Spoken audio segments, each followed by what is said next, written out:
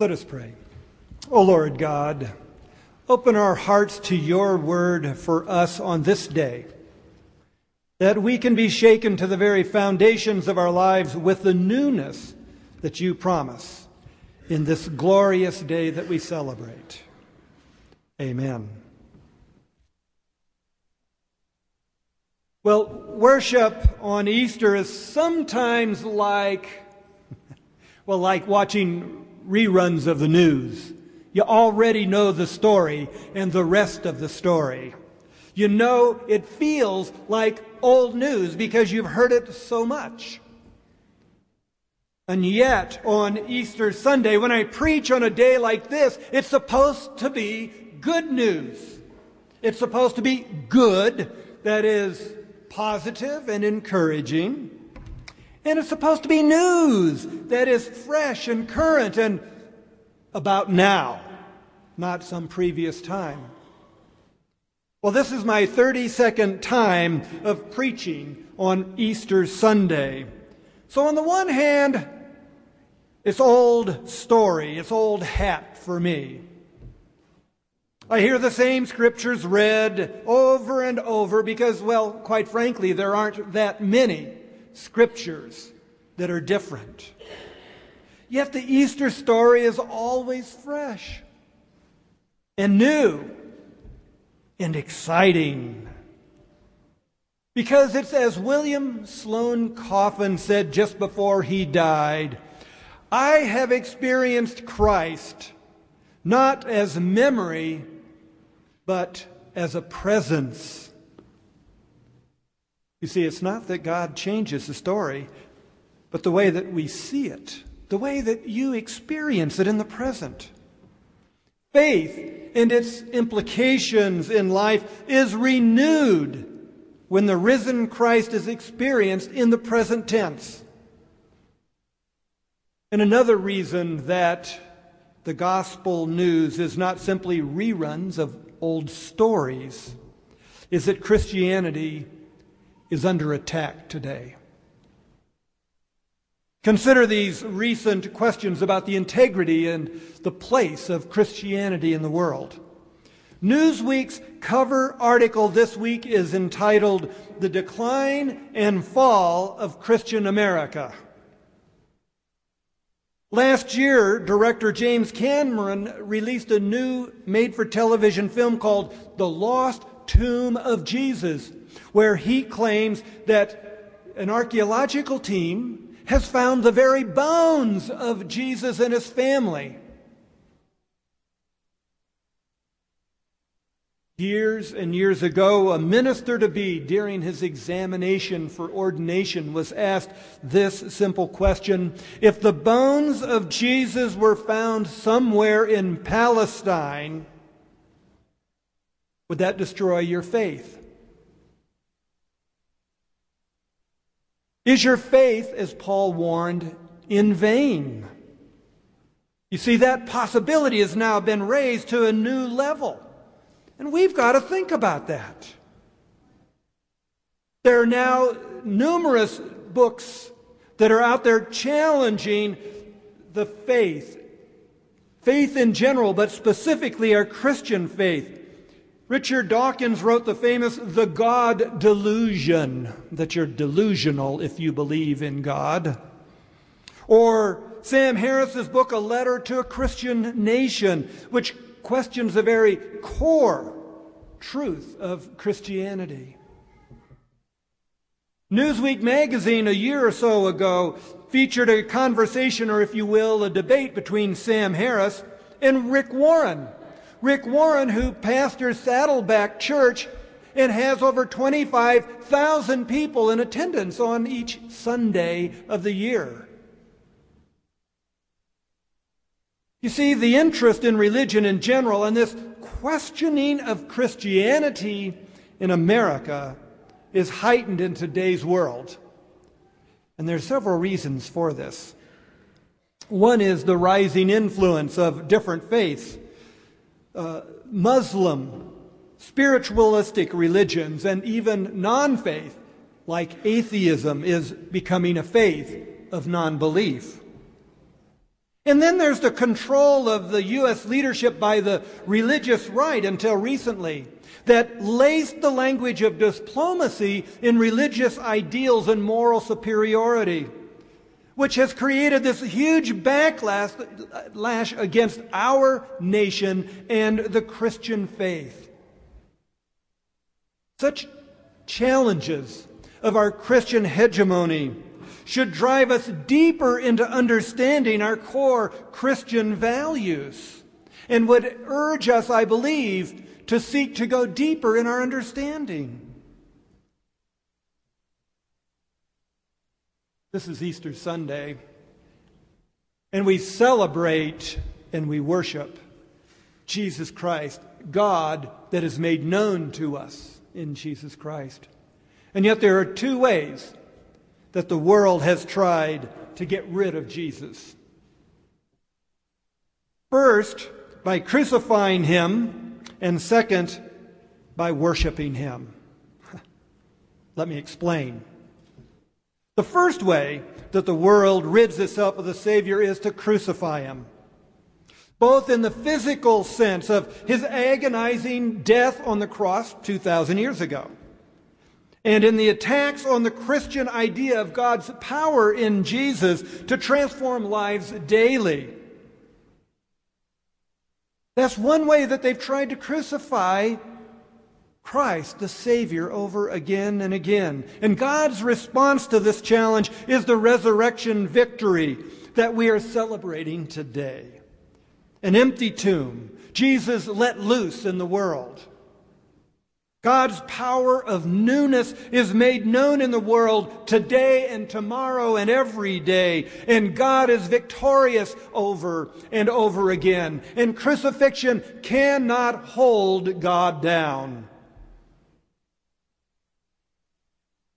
And the second way that the world rids itself of the Savior is to invite us to only worship him. Just to worship, often a passive act of pew sitting and nothing more. In churches, Christ is always in danger of being domesticated. Too many members think of him as that sort of first century Fred Rogers. A warm, friendly, parental figure wearing a nice sweater and singing about the nice neighborhood. And Jesus himself answers this challenge. He doesn't invite us to sit in the pew and listen, but he says, "Get up and follow me." And he announces in Scripture that I am the way, suggesting you ought to be on your way and not just sitting around. This second and this ongoing attempt to get rid of Jesus by having us just simply pew sit and worship him is really a modern invention of ignoring the power of God as Trinity. See, the world boxes God in this nice wrapper of a package as a warm, fuzzy man who walks with me and talks with me along life's narrow way. But there's more. If we only sing that hymn, we're making God in Christ Jesus only to be an object of friendship and fellowship, rather than the transforming eternal power that bursts forth from the tomb that could not hold him. And so Jesus invites us to follow him, to be faithful to the call. Thus, faith becomes a trusting without reservation, following where he leads, not only sitting in quiet contemplation of worship of the great works that God has done, but of actively living a 21st century alternate lifestyle with bold love and absolute faith.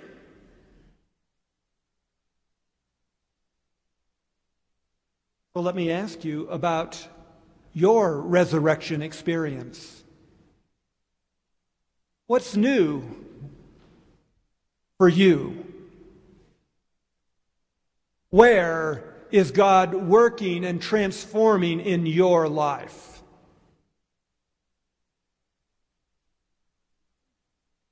It happens, you know.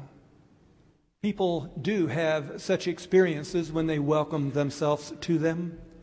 A person told me how a Maundy Thursday worship service took her one step deeper in understanding the love and the sacrifice of God. A series of events and experiences moved her closer to God, and she had her own resurrection experience, her transformation, her conversion. How about my resurrection experience? Let me be personal for a minute. The past 3 years have been hard in our family.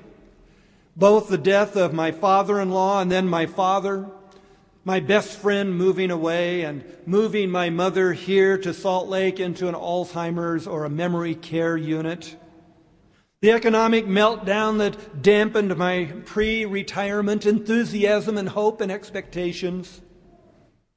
And I thought that God was leading me in a clear direction, and suddenly I was moving in another direction. It was as though I got caught in a diagonal current or a crosswind that moved me in a totally surprising and unanticipated direction. After all, I'm here and not there. What in the world is God thinking? But after some reflection, I can see that this is indeed a resurrection experience for me.